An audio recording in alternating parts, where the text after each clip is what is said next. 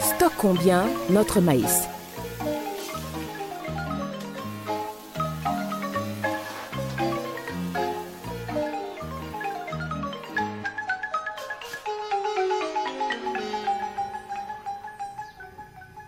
Une grande partie du maïs récolté est perdue due à la mauvaise gestion durant le stockage.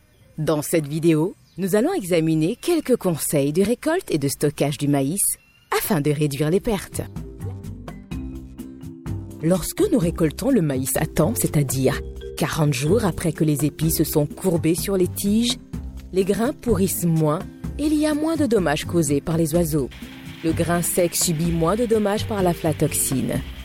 Si vous allez décortiquer le maïs avec une machine, ne le récoltez pas avec l'enveloppe. Récoltez le maïs sans enveloppe, à moins que la machine soit capable de le décortiquer dans l'enveloppe. Mettez seulement des épis de bonne qualité dans la machine.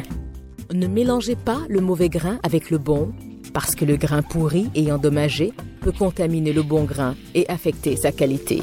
Nous vannons le maïs et le nettoyons bien. Stockez le maïs dans un grenier propre.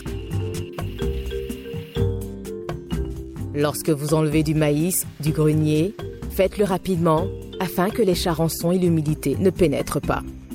Gardez le grain sec afin qu'il ne soit pas contaminé par l'aflatoxine.